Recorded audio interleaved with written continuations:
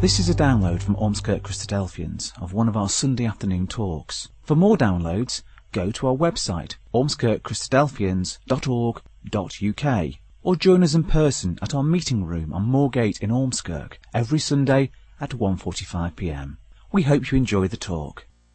Well, good afternoon. Thank you for coming along. I'm going to do a pre-sole, which I shouldn't perhaps do, but I want you to be aware that everything we're going to talk about, everything we're going to find out, I'm no great scholar, so don't think I'm anything like that or anything. Maybe you already think that, but I'm no great scholar, and what we're going to discover is things that you can discover for yourself reading this amazing Word of God, and especially in conjunction with this man Daniel. Yes, we're going to look at chapter 7. We're going to look at it very intensely, and we're going to have a good look at it and see what we can get from it. But can I plead with you to go away and read the whole of Daniel, because the whole of Daniel is such a wonderful book. It's a book that will inspire you. If you don't believe in the Bible, if you don't believe in God, I defy you when you've finished, if you understand it, if you've tried your best, I defy you to really not believe in God. There's a challenge for you straight off the bat. So, Daniel, prophecies. There's loads. There's absolutely tons in Daniel's, and we would be here.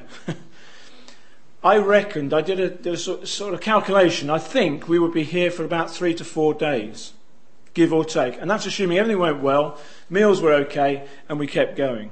There is so much there, that's what I'm trying to say to you. And I'm going to attempt to show you as much as I can from Daniel, and show you as much as we can. So why Daniel? Well, we're going to look at Daniel because he's talking about today as well as what happened yesterday. And I think, and we think as Christadelphians, that it proves that if these things are true in the past, and Daniel can prove this, and he will, then surely it's worth looking to see what he has to say, believe it or not, for the future. But I wonder what you would do if you knew the future. I know a lot of people at work, I know what they would do. They'd put down the certain numbers for the certain lottery. So they'd make absolutely certain they won it. Every time there's a big rollover, everybody goes around and says, do you want to join this, do you want to join that? There's a huge big rollover for so many millions. We're going to win it this time, we're going to buy the yacht and all the rest of it. I wonder what you would do, though, if you had that. I wonder if you knew the future, what would you do with it? What sort of thing would you hold in yourself? What would you do if you knew, let's say, the day you were going to come into money? Well, you'd plan, wouldn't you? Think, right, great, I'll tell you what I'll do. I know I'm going to come into money on the 23rd of September in 2016, so I'm going to plan to spend it all. Perhaps you're the sort of person who saves. Well, fair enough, you will save it. What if you knew the day you were going to die? What would that do to you?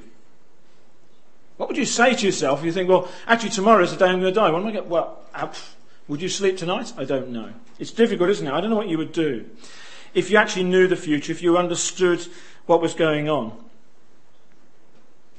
What would you say, though, if I could say to you there's a book that if you haven't got one, I personally will make sure you've got one. It's called the Bible. Now, you can download this if you've got the internet access. You can even read it online. You can actually not have to possess a book. You can actually just read it online if you wish. But there's so many ways of reading a book. Be interesting, wouldn't it? This book has been around for a very, very long time. Well over 2,000 years is in its completion. It's been around. Perhaps not in the form we think. It's called the Bible. Like I said, if you haven't got one, we'll make sure you have got one. This Bible contains everything you'll ever know, or want to know, or need to know about your life on earth, let alone understanding what we're going to be doing today, which is looking at prophecies. So, with this book, the Bible then, what do you think we could think about? Well, this is one word that will come up. There's one word that will help you understand something about the Bible. It's called prophecy. Now, that may be a word you've not come across, and so I've just put in there what I've come across is the description. It's foretelling or predicting of what is to come. And that's what they're doing. These people in the Bible, there's several, not just Daniel, but Daniel specifically we're looking at, is going to predict to you for his future and for our future. Quite something, isn't it? I found it quite amazing when I found out about Daniel and who he was, and the fact that he was going to tell us, he was going to describe to us. In fact, did you just realise that you've just read? You've just read a prediction of what was going to happen in Daniel's future. and what's going to happen in our future. Quite something, isn't it? And it's very exciting and very interesting. Well, let's consider Daniel the man. Daniel the man himself, I want you to understand one thing. Like the book of Ruth, like the book of Esther, these are real characters. They're not a made-up story. Don't think that for a moment. Don't think, someone thought we'll just make up about a guy called Daniel, or we'll make up a person of Ruth. These are real stories. We absolutely believe this. They're real stories of real characters who went through real situations in their life. So when he's writing here, and when he talks to us, he's writing it about a vision. He had this vision, all right, and he wrote it down for us so we could understand. Just so you know, his name, if you need to know, his name is called God is My Judge. And to be honest, no better sum up of what happens to him. He allows God to judge everything in his life. He allows God to control all the things in his life. He's not frightened to do that. He wasn't alone when he went to be taken into captivity, which is basically what happened to him. So I don't know how you feel about that. I know what I'd feel.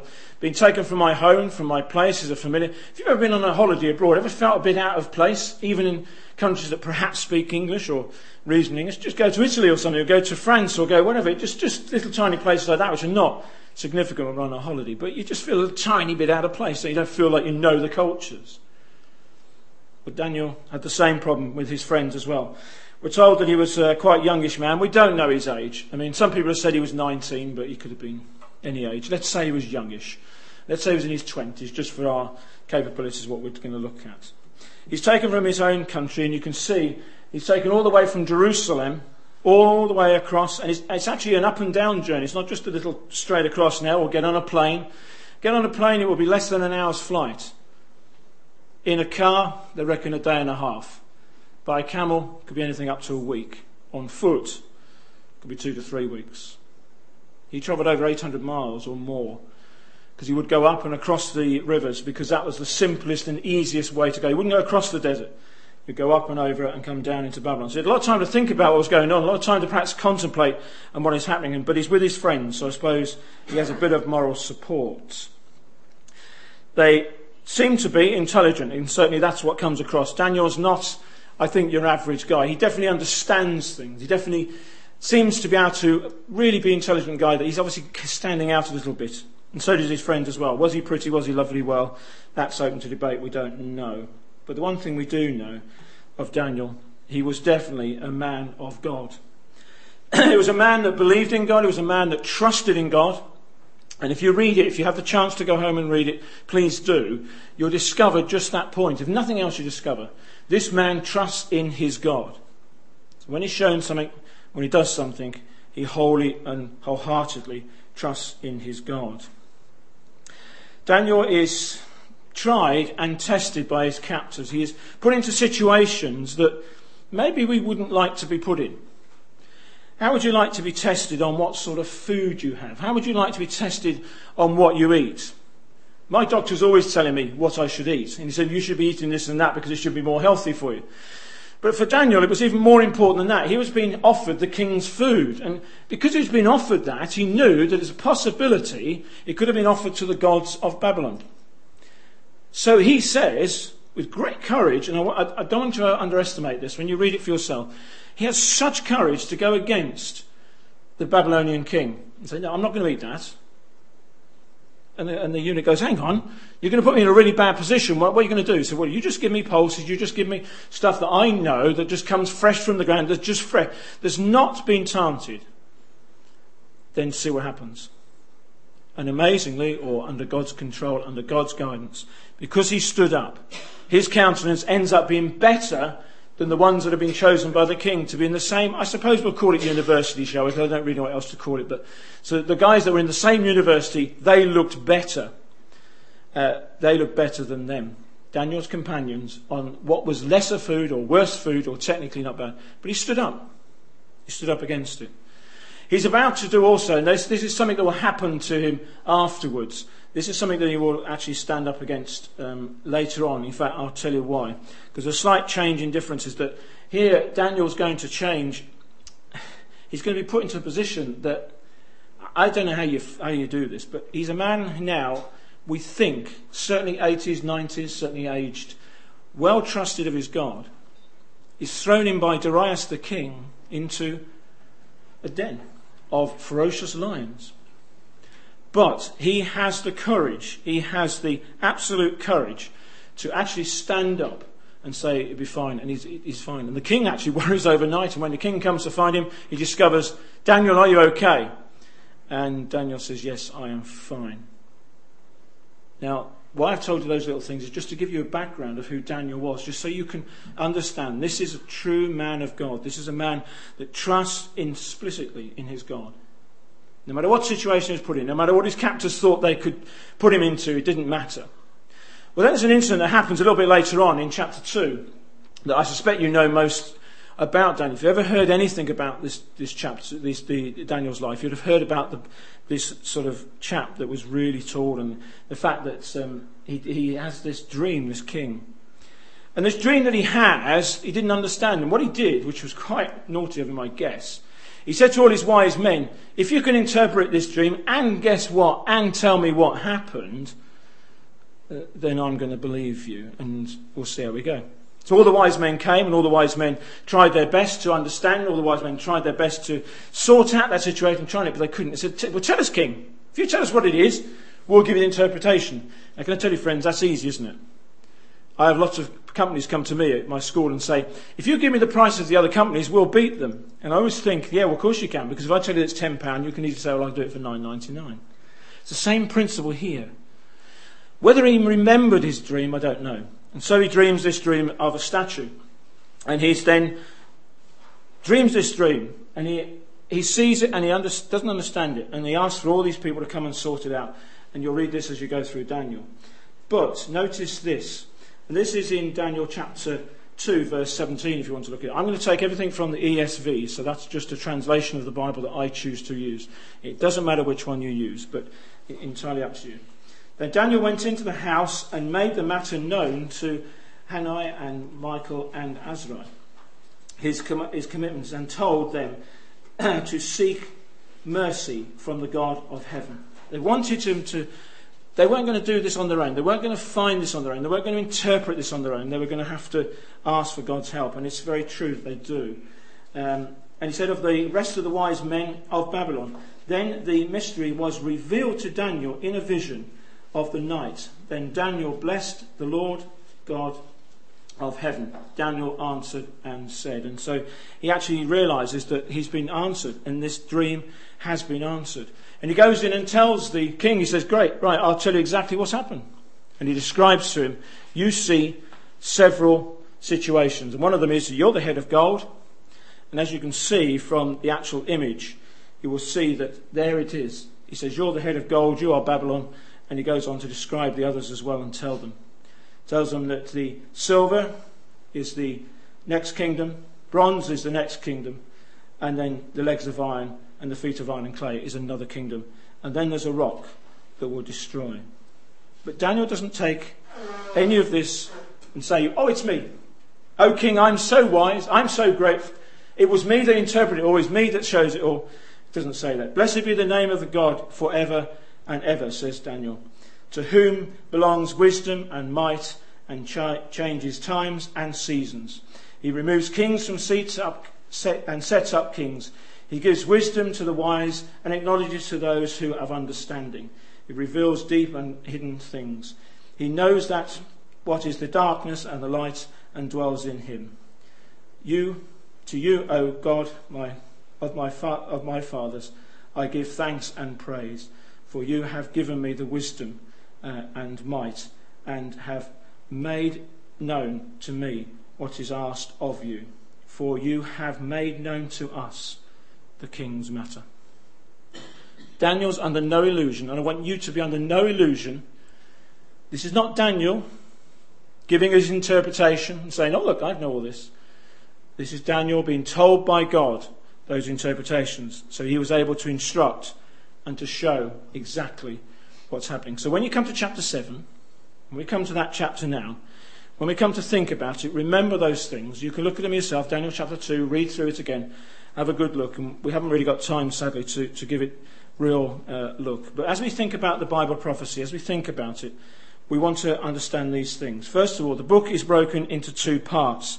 One is historical, and one is of prophecies, roughly from chapter 7 to 12. There's also another little thing that we need to note as well, just on the way, is that after chapter 7, the language changes into Hebrew. Why does it do that? Because I think, or at least the understanding is, that of course it's talking to the Jews who understood, not the local natives. We see what happens. The other thing to note as well is the events here in chapter 7 take place before chapters 5 and 6, which makes sense because we're talking about Belshazzar here.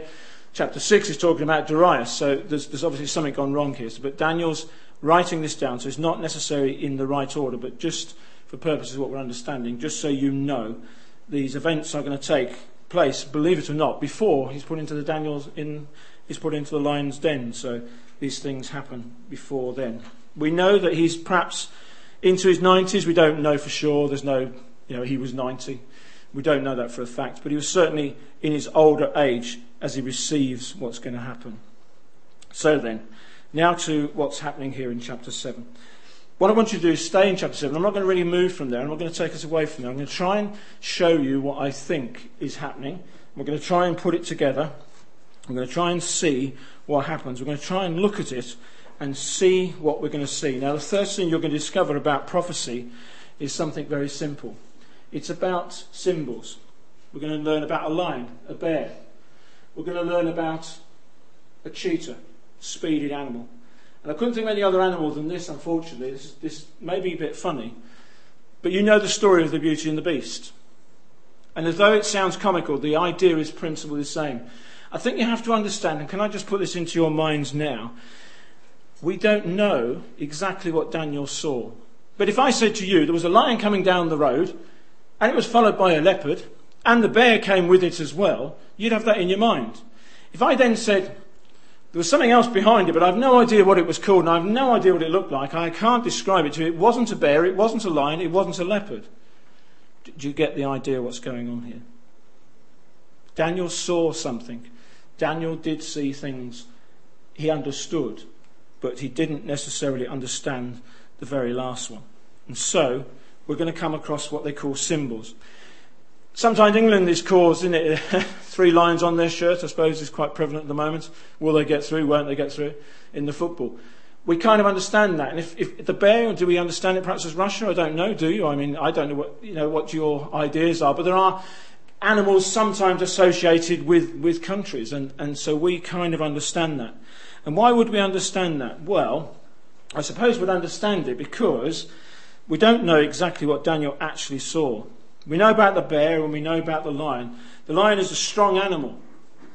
I've never seen a lion in the wild, but my cousin has, and he's took photographs as well, some amazing photographs of lions feeding, and just the ferociousness of them, the fact that they can down animals bigger than them, is quite obvious. The bear itself, I suppose, strong beast. Well, we know it can tear down trees if it wants to. It can definitely do damage. And the polar bear itself, that's a massive animal. That can really do some damage. But even the common bear will do some damage. What about the leopard? Well, we know the leopard is quite a strong animal, but also a very fast animal. My cousin again says when taking photographs of them, he struggles because with a camera, it's difficult to keep up with them when they're in full run, when they're really going fast. Keep these ideas in your head. And then, of course, we've got this beast. I don't apologise at all for that image. I don't know what he saw. I don't know what sort of beast he is. I'm going to give you another picture in a minute. But that's just to try and make you think about it. The beast in that story is a horrible person. He's a person that does nasty things, says the story from Walt Disney. So I want you to think about the same idea. What did Daniel see? The symbols are there for us to understand even today, isn't it? Even today, I guess, we understand those symbols, I would think. So then, if we can get that in our mind, if we can think about that, if we can make sure we've got those symbols well and truly in our head, thinking, well, we'll try and think about the beast itself when we get to it, and we'll think about that awful one, the very last one, and decide what we think it is, not this cartoon type of thing, but whatever you think it could possibly look like. And we'll try and bring that into our minds as we go. So, chapter 7, and now verse 1. In the first year of Belshazzar, king of Babylon, Daniel saw a dream and a vision of his head. And so we discover that he's in the time of Belshazzar. And as I said, that puts us back beyond and before chapter 5. And it puts us in that period. He's just there, he's just having a dream, he's having a vision of his head upon his bed. And thankfully for us, Daniel, when he has this vision, he writes it down. I'm glad he did. I don't even know how he began to write it down. He obviously remembered it very well. Because do you remember I had a dream last night. It was a very strange one, but I can't remember it. I was trying desperately. If I had a dream, I was going to try my best to remember it to talk to you today, but I can't.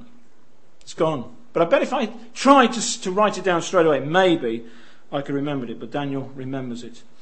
And so we know in the first year of the Babylonian kingdom, we are there and we're in that situation and we understand it.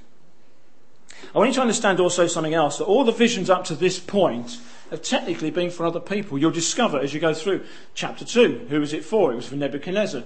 Why was it said? Well, it was perhaps said for him because he was, certain circumstances had to happen and to prove to him that God was in control. All the other things that happen are happening to other people. This is the first time we come across something actually happening to Daniel himself. And so he puts pen to paper, he writes it down so that we can understand it, so we can come back and we can read it at our leisure. We can understand what's going on. We're left in no doubt that it's a vision from God. How do we know that? Verse 2. Daniel declared, I saw in my vision by night, and behold, the four wings of heaven were stirring up the great seas. Now here he's saying that it's a vision from God. It's a vision that God has sent me. It's quite something. It's quite dramatic. Things were happening. Things were beginning to happen. Things were beginning to take place. He would see your beasts coming out of a sea. What's that all about? I've never seen an animal come out of the sea, I must confess. I've never witnessed that. I've seen people coming out of the sea many a time, but I've never seen an animal come out of the sea specifically. I've seen turtles, but I've never seen anything big come out of the sea. But all of his animals are going to come out of the sea. So this is quite something he's seeing. And so in verse 3 we say, and the four great beasts came up out of the sea, different from one another. So we know that for a fact. This is simple facts. We're not having to analyse this hard, are we? There are four different types of animals.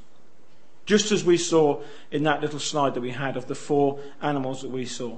They're totally different. Not the same, not even remote. What we're trying to do is saying they're different animals because they're different representations of different things. What about the sea? Well, the idea of the sea, we're told, in the Bible, certainly we haven't time to look at this, but in Ezekiel chapter 26, you'll discover it's the idea of times of trouble. It's the idea of almost war. It's the idea of problems. It's the idea of turmoil. And so the sea itself here is represented about confusion, about things happening. And I must confess, of these four animals that we're going to look at very quickly this afternoon, the confusion and the warfare into it is just quite something. And we must remember that they were all different, one from another. And so, we are beginning to understand that Daniel is seeing something unique. This is not normal. This is quite unique, what we're seeing. And so he sees the four beasts, and so we move on to verse 4. The first one he sees is a lion. And he sees this lion that's got wings. Now, I don't know about you, but all the pictures I've seen of lions don't have wings. But here in his vision, that is what he sees. And did you notice what else it was said? Then as I looked, its wings were plucked off. And it lifted up from the ground and made to stand, this is verse 4, stand on 2 feet like a man, and was given, the mind of a man was given to it. And so our little animal, this first beast, is this lion. Daniel understood that. He could see it. He could understand that it was a lion. He could understand what it looked like. He could see what it looked like. He kind of got it. But what was Daniel seeing? What is he looking at? Is he seeing a real lion? Well, maybe he is.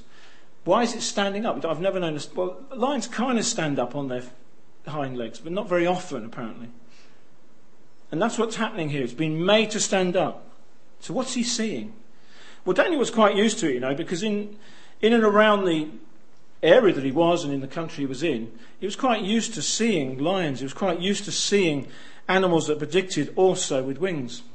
And in the British Museum, there's this image that was taken from Babylon many, many years ago. I think it's gone off, isn't it? Typical. Bear with us, technology. And it was taken off. And it was taken off to the to England, and we can go and see that if you want to go and look in the British Museum for yourself. This particular thing is taken, and you can see it, and you can go and touch it and feel it, and it's got wings, and it's got the head of a man, believe it or not. This is taking it a step further. And that's the kind of influence that he's talking about here, isn't it? It's becoming from a lion to a man. Who did that fit? Who was it fitting? Who was it in keeping with? Well, the lion was given, we're told, a man's heart.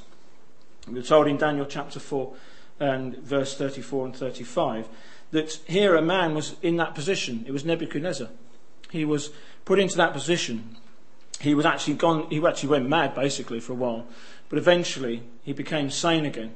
And we think, or at least we understand, and dates are dates, and please take them as they are. They're not necessarily absolutely right, but this is what we think. The lion equals Babylon. Remember your image that was there in the first chapter, chapter 2? The head of gold. This is the same. What he's seeing, basically, is the head of gold, but in the image of the lion. So what he's seeing here in verse 4 is the outcome of what Babylon's doing. So Babylon is strong. Babylon has a very strong situation. It was one of the strongest powers at the time, of course, but it was eventually churned over, and eventually things didn't go as well as it could have done. So we think, at least we understand, if we're to read it properly, that the lion here totally and absolutely represents the Babylonian Empire. This is interesting, isn't it? We're beginning to learn about history. This is Daniel's history, so it was local to him. He knew about Daniel knew about Babylon. He understood it. So perhaps that kind of made sense. He thought, well, actually, this one does make a bit more sense than most. Perhaps he could see it. He'd lived through it. He'd been there. He was there already. He knew what Babylon was about. He'd been through it. And if we're to believe where he is in Belshazzar's time, he's actually outlived this Nebuchadnezzar. Has he outlived Babylon? Maybe. And of course, in chapter 6, things change tremendously. In verse 5 then, we come across yet another beast. And this beast is like a bear. But mysteriously, it's not just a bear, we're told. And behold, another beast, a second one, like a bear. It was raised up on one side. It had 3 ribs. Very strange. In its mouth, almost like it's just eaten. I don't tend to put ribs in my mouth, but this animal had ribs in its mouth and in its teeth. And it was told, arise, devour much flesh. So what are we seeing here? What's happening now? This is even stranger, isn't it? Well, Daniel here is being told about this second animal, and he understands it. He can see it. He says, I know, it's a bear. I do understand that. I quite understand it. But the bear was raised up on one side, we're told, and was holding in its mouth 3 ribs. What's this about? Well, from our understanding and from our knowledge of history, what came after the Babylonian Empire? Well, very simply, the Medo-Persian Empire. Again, dates around 539 to 331. A rough date of when the Babylonian Empire was destroyed and the Medo-Persians came on the side. And we're told by history that one side was stronger than the other. How do we know that? Well, the Persian army was actually quite strong. The Persian army could easily muster 2.5 million soldiers at any one time. And they did that when they went against Greece. It was a powerful, powerful army. And it was on, almost looking at the bear, who's sort of lifted on one side, one stronger, one weaker. Is this what Daniel's seeing? Is this what Daniel's seeing in his vision? Well, this is what history tells us. That's what came next. Well, what about the 3 ribs? What do we think they were? Well, some people say, and maybe this is true, that there was 3 main conquering things that the Persian Empire did, or the Medo-Persian Empire did. And that was to take 3 places, Lydia, Babylon, and then eventually Egypt.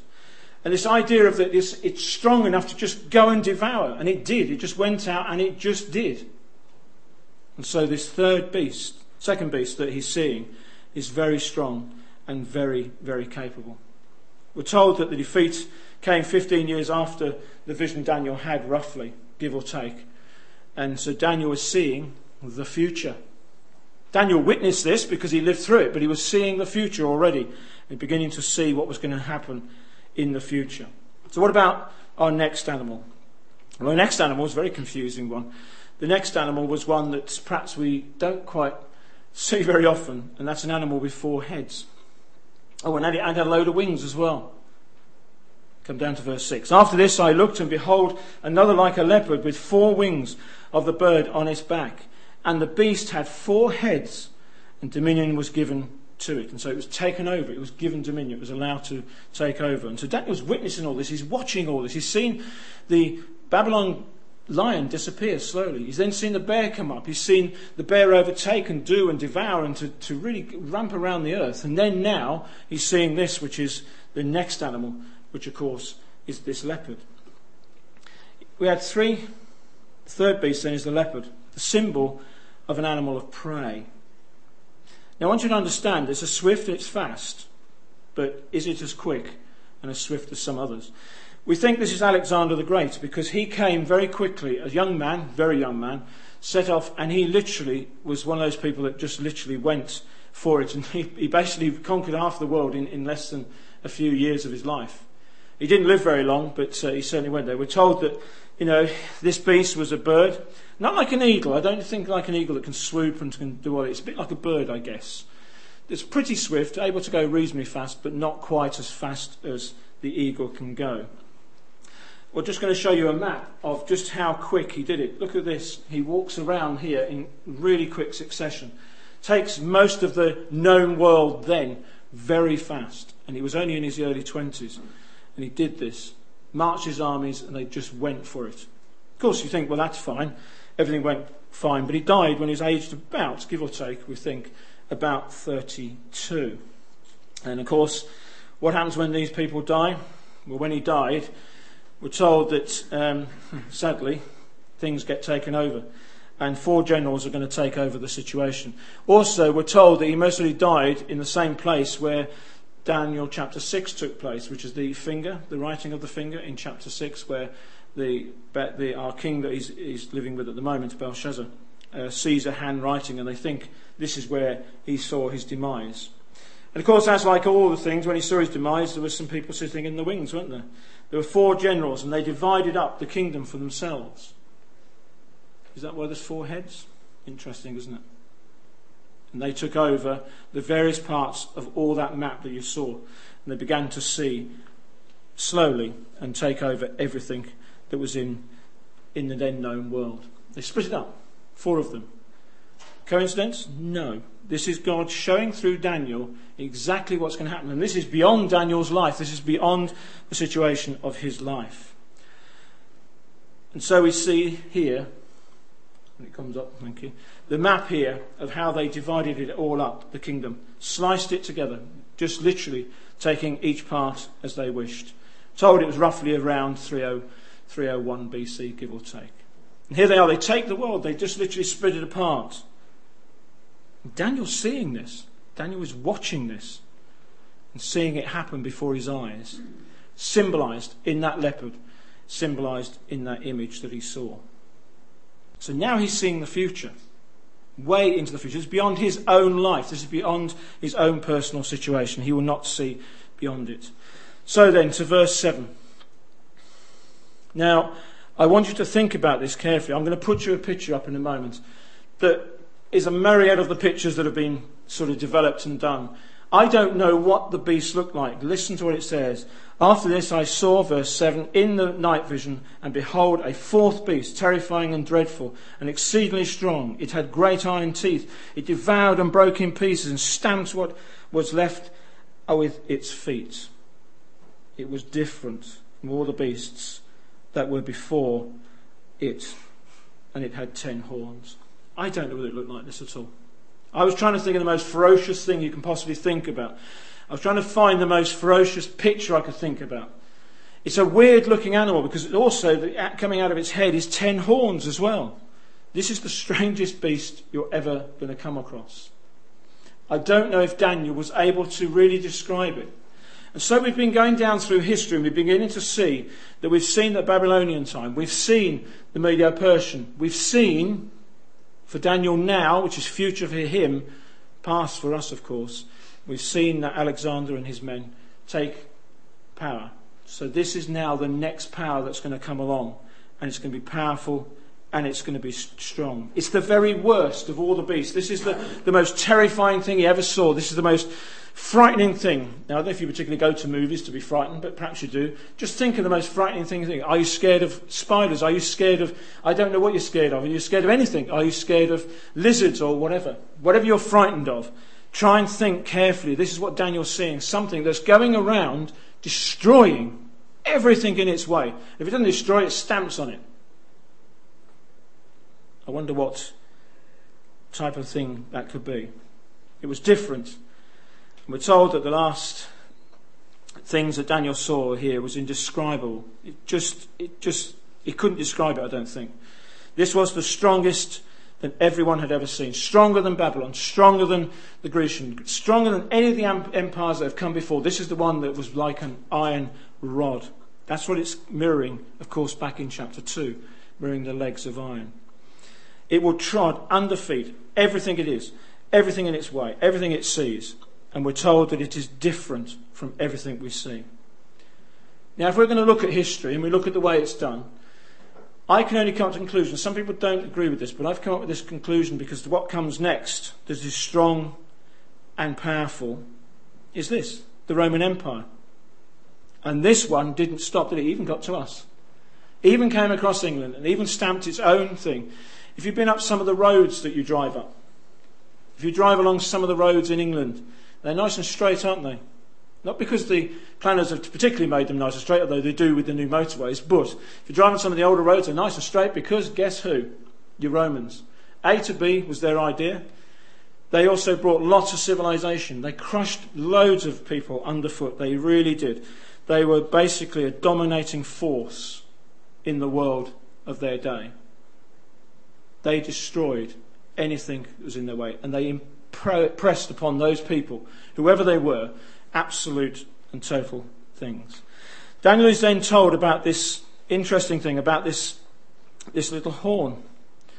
This little horn, which was going to appear in the middle of the head of this beast, this horrible looking thing, was to, well, be strange and looking, wasn't it? Verse 8, look at this, look what it says to say. I considered the horns, and behold, there came up among them horns, a little one, before which 3 of the first kings were plucked up by the roots. And behold, in the horn were eyes like the eyes of a man, and a mouth speaking great things.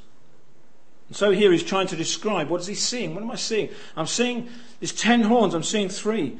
And the other thing is that this thing can speak. Well, it can see, and it's got a mouth and it can talk. And it's quite amazing what he's looking at and what he can see. This 11th horn was able to speak and was able to talk. This 11th horn was able to describe undescribable things and talk about things. It was to dislodge 3 of the kings. It was to take them completely away. It was to destroy them. And the downfall, eventually, of this horn, we're told in verse 25, will be the way it speaks against God himself. So what's Daniel seeing? What's he begun to see? Well, he's seen things that are just so horrible. And if you look for yourself, and if you have time to look, you'll discover that all these things are, just amazing and just incredible what the horn has seen. It's seen things that are just unbelievable. But see this. Look at this. This is interesting. This just is a little pictorial description of how the world had changed and how the world is changing. This describes to us a little bit of how it's done. You can see how the Babylonian Empire is at the top. And you can see how that then the next one that's there is the Medo-Persian. Then you can see the leopard of the Grecian Empire. And then look at the Roman Empire. But look down here at the bottom. If you look at the very bottom, it talks about 3 kings. We haven't time to look at this, but if you get a chance, look at when the Goths came along. And the 10 kings come down and they take Rome and they destroy it. And what's incredible, as they destroy it, 3 of them go up against the person that was put in their place. And the person that was put in their place was this papacy. what happened in Rome, things started to fall apart later on in its life. And they'd moved the Roman Empire, they'd moved it, their capital city was Rome, but they'd moved it to Constantinople. They'd changed a completely different place and left a big hole back there in Rome. And the poor old head of the church that was there at the time, he took over. And what he tried to do was try and be a church guy as well as be basically a civil servant, I suppose. And when the two mixed together, things began to get not too well. And we found that most of the tribes were Christian. Most of the tribes understood, but there was 3 of them that weren't and didn't agree with it. And so he sent out armies to destroy them. And he did. And you will find the other armies. The Anglo-Saxons are there. And guess who they are? They're us. You'll see the Germanic tribes are still there. Germany. The French tribes still there. And even the Spanish. But these 3 tribes that were left behind, that were destroyed, even the things that are called the Vandals, which I always find was comical, but they are destroyed, and you won't find a descendant of them. Now, we've just looked into this very briefly, and if you look into it a bit more, you'll see so much more. Time has really eluded us, and time always does, because this is just fascinating, isn't it? This is history both being put into place, and now we're talking about the future, what's going to happen. So what have we seen in Daniel?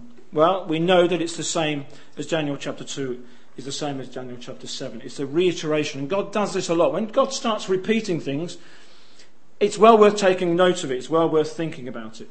So we've seen the beasts. We understand who they are. At least we have, I hope, a little bit of an understanding of who they are. We understand, of course, that there's the Babylonian, the Medo-Persian, the Greece, and the Roman Empire. We hopefully see that the symbol and image that's in chapter 2 is of the same and looks the same. God has shown, I think, to us and to Daniel, of course, who he's talking to first, God has shown that he is in control of history and all has come to true. All those empires did exactly what that animals were described. Yes, they went in and destroyed. Yes, they went in and did things, but they slowly did exactly that. And so I think we know that, well, all things went well. But let's just leave you with the last bit that I think is interesting. Because this chapter doesn't just talk about up to this point and we got to Rome and that's it, everything went pear-shaped. It now talks about this. Look at verse 13 and 14. This is a wonderful words that are written by Daniel. And I saw in the night vision, and behold, there was the cloud of heaven. There came as one like a man, son of man, and he came of the Ancient of Days, as he presented before him. And to him was given dominion, and glory, and kingdom, and all peoples, nations, and language shall serve him. His dominion is an everlasting dominion, which shall not pass away, and his kingdom is one that shall not be destroyed. Believe it or not, news at 10, that's the talking about the coming of the Lord Jesus Christ and the coming of a kingdom which we fully believe in. Daniel saw the future. The future is out there. It's up to us whether we want to take part of it, whether we want to try our best to look at it. I don't know whether you do or whether you're really interested, but I hope what we've tried to show you is just some things that are going to happen upon this earth. Some things that will eventually happen upon this earth. This earth is going to be taken over. It's going to be taken over by God. It's going to be shown, and with the image, if you remember, it will be destroyed. And even the animals that you saw will be overtaken. God will destroy. God will take care of this world and will make things happen. That's why he's telling Daniel. That's why he's given us this vision. That's why he's showing us this vision. Because he tells us this, doesn't he, in verse 26 and 27. He tells us these words, and the court shall sit in judgment, and his dominion shall be taken away, to be consumed and destroyed to the end. And we're told about the beast is destroyed. This horrible thing you can't see is eventually destroyed. And the kingdom and the dominion and the greatness of the kingdom under the whole heaven shall be given to the people of the saints of the Most High. His kingdom shall be a kingdom, an everlasting kingdom, and all dominions shall serve and obey him. God is determined to let you understand that it all comes from his word.